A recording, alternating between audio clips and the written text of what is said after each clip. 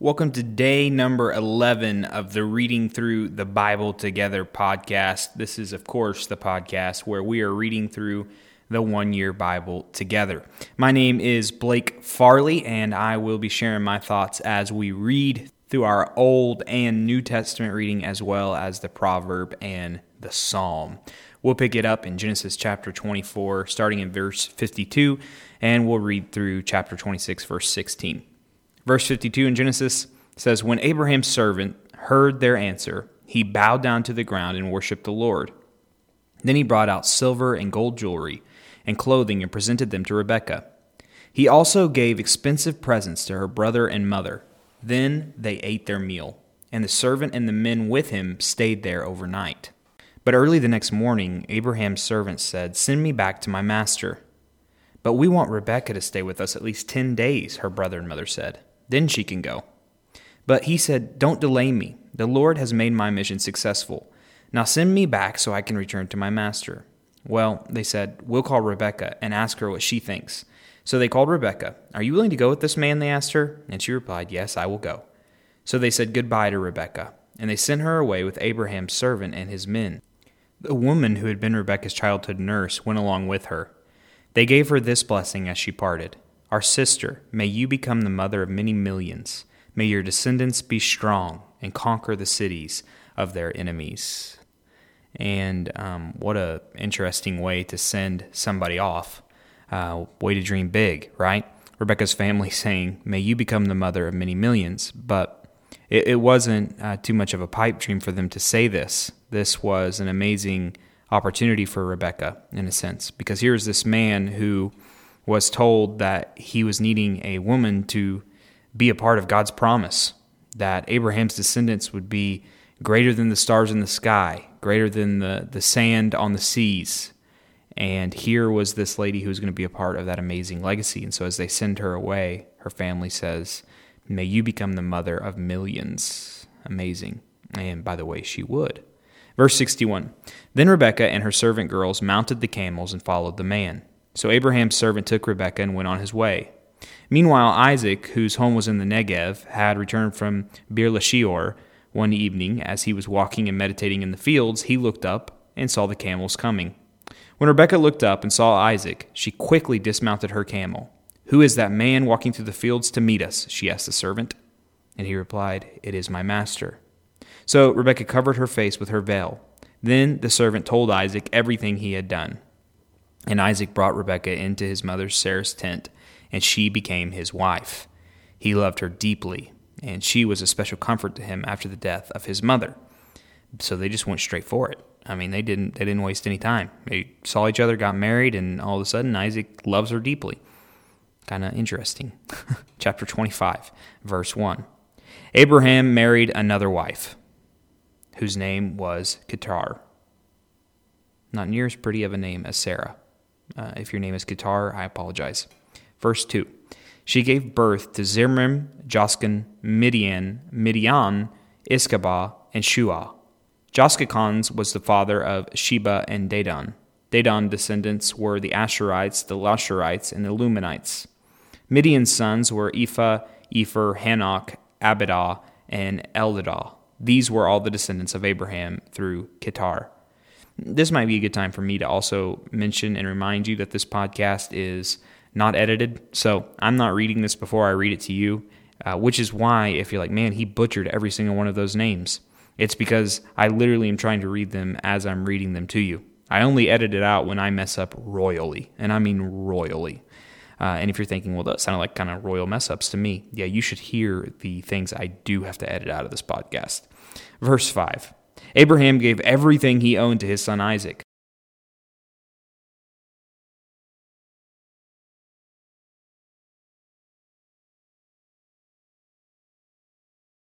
But before he died, he gave gifts to the sons of his concubines and sent them off to a land in the east, away from Isaac. Abraham lived for 175 years, and he died at a ripe old age, having lived a long and satisfying life," which is something we could all only hope for, right? Picking it back up. "He breathed his last and joined his ancestors in death. His sons Isaac and Ishmael buried him in the cave of Mechelon near Mamre, in the field of Ephron, son of Zor the Hittite. This was the field Abraham had purchased from the Hittites, where he had buried his wife Sarah. After Abraham's death, God blessed his son Isaac, who settled near Beer-lahai in the Negev.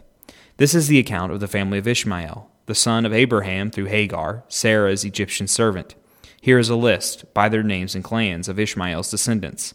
The oldest was Nebaioth, followed by Kedar, Abidel, Mibsam, Misha, Duam, Massa, Hadad, Tema, Jitter, Naphish, and Kedemah.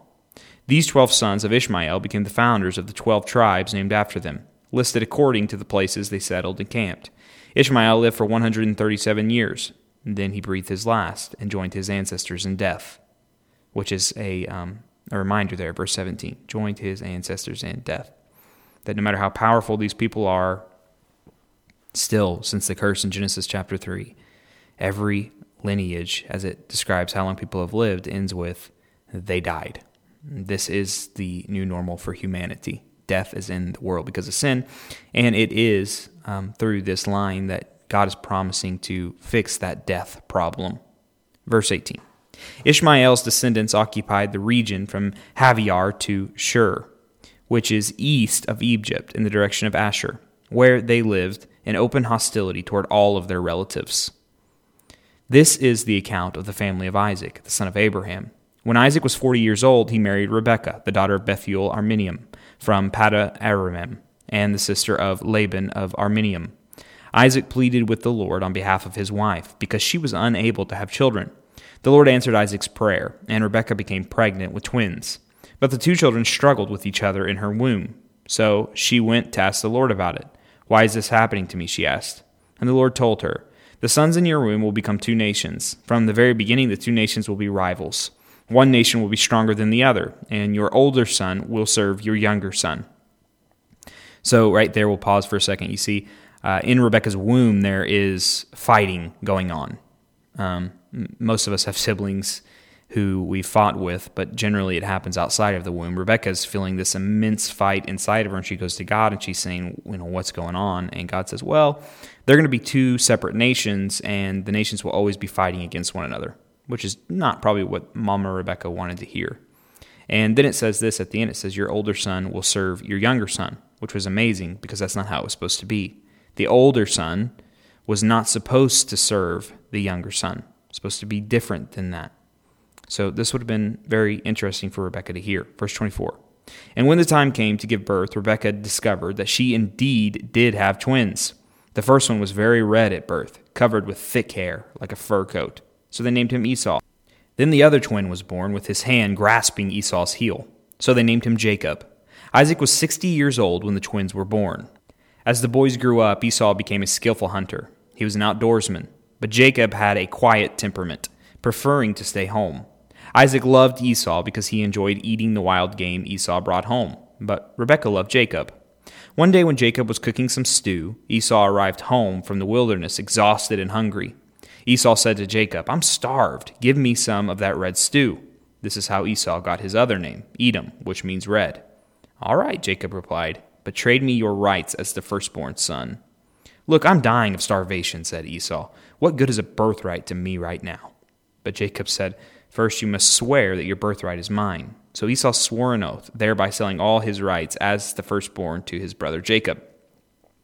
Now, if I can, this story is absolutely ridiculous, right? I mean, let's just say it what it is. Esau gives away his birthright for a bowl of stew. I mean, what in the world is going on there? He says, I'm starving. I don't think he really was. Probably one of those deals where, kids and even adults, even yesterday, I think I said at one point, man, I'm starving. I was very hungry. And so because he was hungry, he said, I will have one bowl of stew and you can have my birthright. Doesn't make any sense. But I think amidst a whole bunch of other things that might be going on in this text as I read it, it kind of seems to me like maybe Esau thought, what is my little girly feminine brother going to do to me? Like, yeah, sure, I'll tell you can have my birthright, but at the end of the day, I'm just going to overpower you. And Esau knew that his dad actually preferred him. We just read that. Esau was his dad's favorite. So, and his dad ultimately was the one who would be able to have the right to give away the birthright. So by saying to Jacob, you can have my birthright, I think Esau knew this isn't really, I'm going to tell you that, but that's not actually how it's going to go. Verse 33, but Jacob said, first you must swear that your birthright is mine. So Esau swore an oath, thereby selling all his rights as the firstborn to his brother Jacob. Then Jacob gave Esau some bread and lentil stew. Esau ate the meal and then got up and left. He showed contempt for his rights as the firstborn. Chapter 26, verse 1. A severe famine now struck the land, as had happened before in Abraham's time. So Isaac moved to Gerar, where Amalek, king of the Philistines, lived. The Lord appeared to Isaac and said, do not go down to Egypt, but do as I tell you. Live here as a foreigner in this land, and I will be with you and bless you. I hereby confirm that I will give all these lands to you and your descendants, just as I solemnly promised Abraham your father. I will cause your descendants to become as numerous as the stars of the sky, and I will give them all these lands. And through your descendants, all the nations of the earth will be blessed. I will do this because Abraham listened to me and obeyed all my requirements, commands, decrees, and instructions. So Isaac stayed in Gerar. When the men who lived there asked Isaac about his wife Rebekah, he said, she is my sister. Afraid to say, she is my wife, he thought. They will kill me to get her because she is so beautiful. Let's pause here. Does this sound familiar? If you've been tracking along with us, Isaac is following directly in the line of his father. What did Abraham say multiple times in the story we read? Instead of calling his wife, out of fear, out of being a coward, he called his wife a sister. And now we see Isaac doing the exact same thing his father did. It would be comical if it wasn't sad. Anyways, continuing on. He thought, they will kill me to get her because she is so beautiful. But sometime later, Amalek, king of the Philistines, looked out his window and saw Isaac caressing Rebekah. Immediately, Amalek called for Isaac and explained, she is obviously your wife. Why did you say she is my sister? Because I was afraid someone would kill me to get her from me, Isaac replied. How could you do this to us? Amalek explained. One of my people might have easily have taken your wife and slept with her, and you would have made us guilty of a great sin. Then Amalek issued a public proclamation. Anyone who touches this man or his wife will be put to death. When Isaac planted his crops that year, he harvested 100 times more grain than he planted, for the Lord blessed him. And as I read that, I think in my own life, and I think how blessed of a man that I am. It says he planted and he harvested 100 times more. And that is so true. I have planted and then I've seen what God's done in my life, and it's 100 times more than what I deserve. And namely, in his son Jesus Christ, I have so much more than I deserve. Like if that's all I got, if all I got was the gospel and the grace of Jesus, that I have been saved from the penalty of my sins, that I've been given power over my present sins, and that I will one day be freed from the entire presence of sin when Jesus comes and culminates his kingdom. If that's all I had, then I would have harvested over 100 times more than I had planted. Verse 13, he became a very rich man, and his wealth continued to grow. He acquired so many flocks of sheep and goats and herds of cattle and servants that the Philistines became jealous of him. So the Philistines filled up all of Isaac's wells with dirt. These were the wells that had been dug by the servants of his father Abraham. Finally, Amalek ordered Isaac to leave the country. Go somewhere else, he said, for you have become too powerful for us. Moving on to our New Testament reading of the day, Matthew chapter 8, starting in verse 18, reading through verse 34. In my Bible, in the NLT New Living Translation, the subtitle of this section of Scripture is called The Cost of Following Jesus. Verse 18. When Jesus saw the crowd around him, he instructed his disciples to cross to the other side of the lake. Then one of the teachers of religious law said to him, Teacher, I will follow you wherever you go. But Jesus replied, Foxes have dens to live in, and birds have nests, but the Son of Man has no place to even lay his head. Another of his disciples said, Lord, first let me return home and bury my father. But Jesus told him, Follow me now. Let the spiritually dead bury their own dead. Verse 23. Then Jesus got into the boat and started across the lake with his disciples. Suddenly a fierce storm struck the lake, with waves breaking into the boat. But Jesus was sleeping. The disciples went down and woke him up, shouting, Lord, save us! We're going to drown! Jesus responded, Why are you afraid? You have so little faith. Then he got up and rebuked the winds and the waves, and suddenly there was a great calm. The disciples were amazed. Who is this man? They asked. Even the winds and the waves obey him. Let me pause here and add a little interjection. What we just saw there is truly amazing. So the disciples are freaking out because there's huge waves and they feel like the boat's about to break in half or sink, and it's really not looking good for them. And they go down and they find Jesus, and what's Jesus doing? He's sleeping. And then Jesus says, "Why are you afraid?" To which, they'd probably say, "Well, obviously we are afraid because of what's going on out here. Like, while you've been sleeping, we've been trying not to die." And then Jesus says, "You have so little faith." And then he does something amazing. He rebukes the wind and the waves, and suddenly there's a great calm. Now, that's amazing even to us, but to a Jewish man, that would have been really a claim of divinity. As we read in the Psalms, it says that only God is able to calm the winds and the waves. And what did Jesus just do? Calm the winds and the waves. They were amazed. That's why they said, "Who is this man?" And it's why Jesus says you have so little faith. Not faith that everything's going to be okay, because we know in life things aren't always okay, but faith in Jesus. See, we know life's not going to be okay, but we know that we have the one who has the power to make things okay with us. And as long as we have Jesus, we have everything we need. See, because we're not going to drown. And sometimes we go through circumstances and trials and pains, but we would even say that Jesus is turning those, even when we can't feel it, and sometimes we don't know what it means until we get to the other side of eternity. And this is not something you should tell somebody else when they're going through a struggle, but it's for you when you're going through a struggle. We believe that even in the worst circumstances, God is working it out for our good. Yeah, this is amazing. Have faith. Maybe you're in a storm right now as you're listening to this. Look to Jesus. Doesn't matter the circumstances you're in. What matters is who's with you in those circumstances. And Jesus is with you. If you are one of his children, he is with you, and he's not afraid. So you don't have to be afraid either. Verse 28.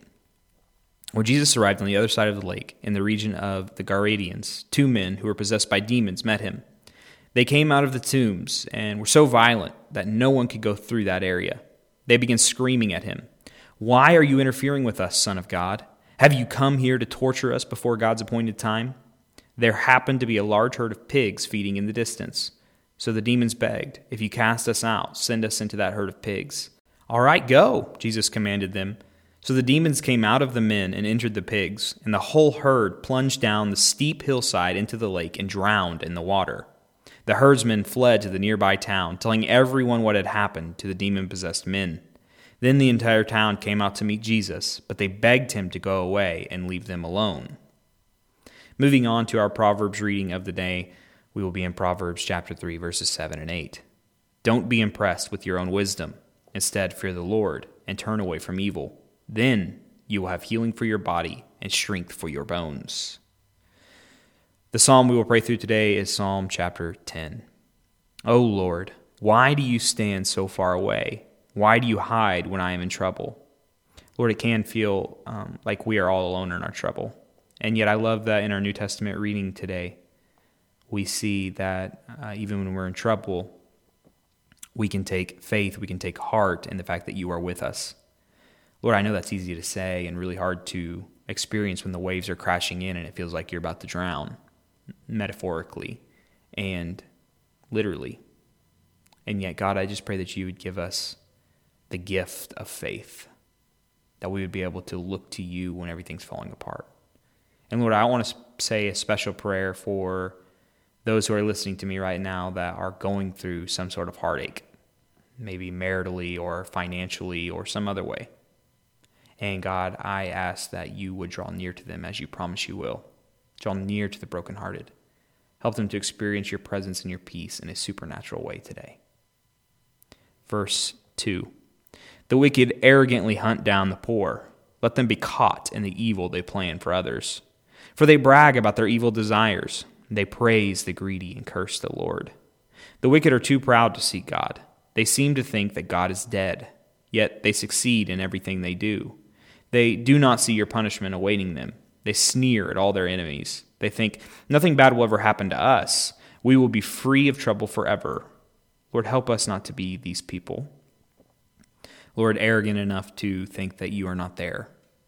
And Lord, if we're honest, we all live this way at times. We all live as though we are God, and in a practical sense, we are atheists doing things the way we want to do them, with no regard to you or no reverence to what you ask us to do. Lord, forgive us for this. And we thank you for your Son, Jesus, who came so that we might not be counted wicked and so that we might begin to walk with power towards becoming what it means to be godly. Lord, I pray for those who have yet to see you, that still walk and live this way. Open their eyes so that they might see that you are not dead, that you are well and alive, and that the only response is worship and to make you the Lord of our lives, to follow you with all that we are. Verse 7, their mouths are full of cursing, lies, and threats. Trouble and evil are on the tips of their tongues. They lurk in ambush in the villages, waiting to murder innocent people. They are always searching for helpless victims, like lions crouched in hiding. They wait to pounce on the helpless. Like hunters, they capture the helpless and drag them away in nets. Their helpless victims are crushed. They fall beneath the strength of the wicked. The wicked think God isn't watching us. He has closed his eyes and won't even see what we do. Arise, O Lord. Punish the wicked, O God. Do not ignore the helpless. Why do the wicked get away with the despising God? They think God will never call us to account. But you see the trouble and the grief they cause. You take note of it and punish them. The helpless put their trust in you. You defend the orphans. Break the arms of these wicked, evil people. Go after them until the last one is destroyed. Lord, we do pray that you would destroy your enemies. Lord, not our enemies, but your enemies. God, the pornography industry, the industries that prey on the elderly. God, the industries that lead us to greed and addiction. Lord, we pray that you would destroy them. We pray that you would break down those who live this way, who live searching after their own joy and have trouble and evil on the tips of their tongues. Lord, show them the same Messiah that we have found. And Lord, help us to never begin to think that we are anything but helpless orphans ourselves. We need you, or else we will live the same way. Yet when we put our trust in you, we are filled with your Spirit and we see what is right and we see what is wrong. And Lord, pray that you would give us the courage to be people of justice, people who would pursue after that which is good and that which is godly, with grace and truth, just as you modeled for us. Lord, we love you and we praise you. And it's in your name we pray. Amen. Well, I hope that you enjoyed today's reading. I know that I certainly did. We are reading the Bible together, which means I would love to hear your thoughts, comments, suggestions about today's reading. Again, I just want to reiterate that we are reading out of the NLT, the New Living Translation, so that if something didn't make sense or sounded funny, you could go back and read it for yourself. I would encourage you, as I always do, to read the psalm in a posture of prayer if you have time to do nothing else today. Now, if you want to support the podcast, you can do so by supporting our church at myascent.churchcenter.com and give whatever the Lord would lead you to give so that we can continue to produce these podcasts. Until tomorrow, my name is Blake Farley, and this is the Reading Through the Bible Together podcast.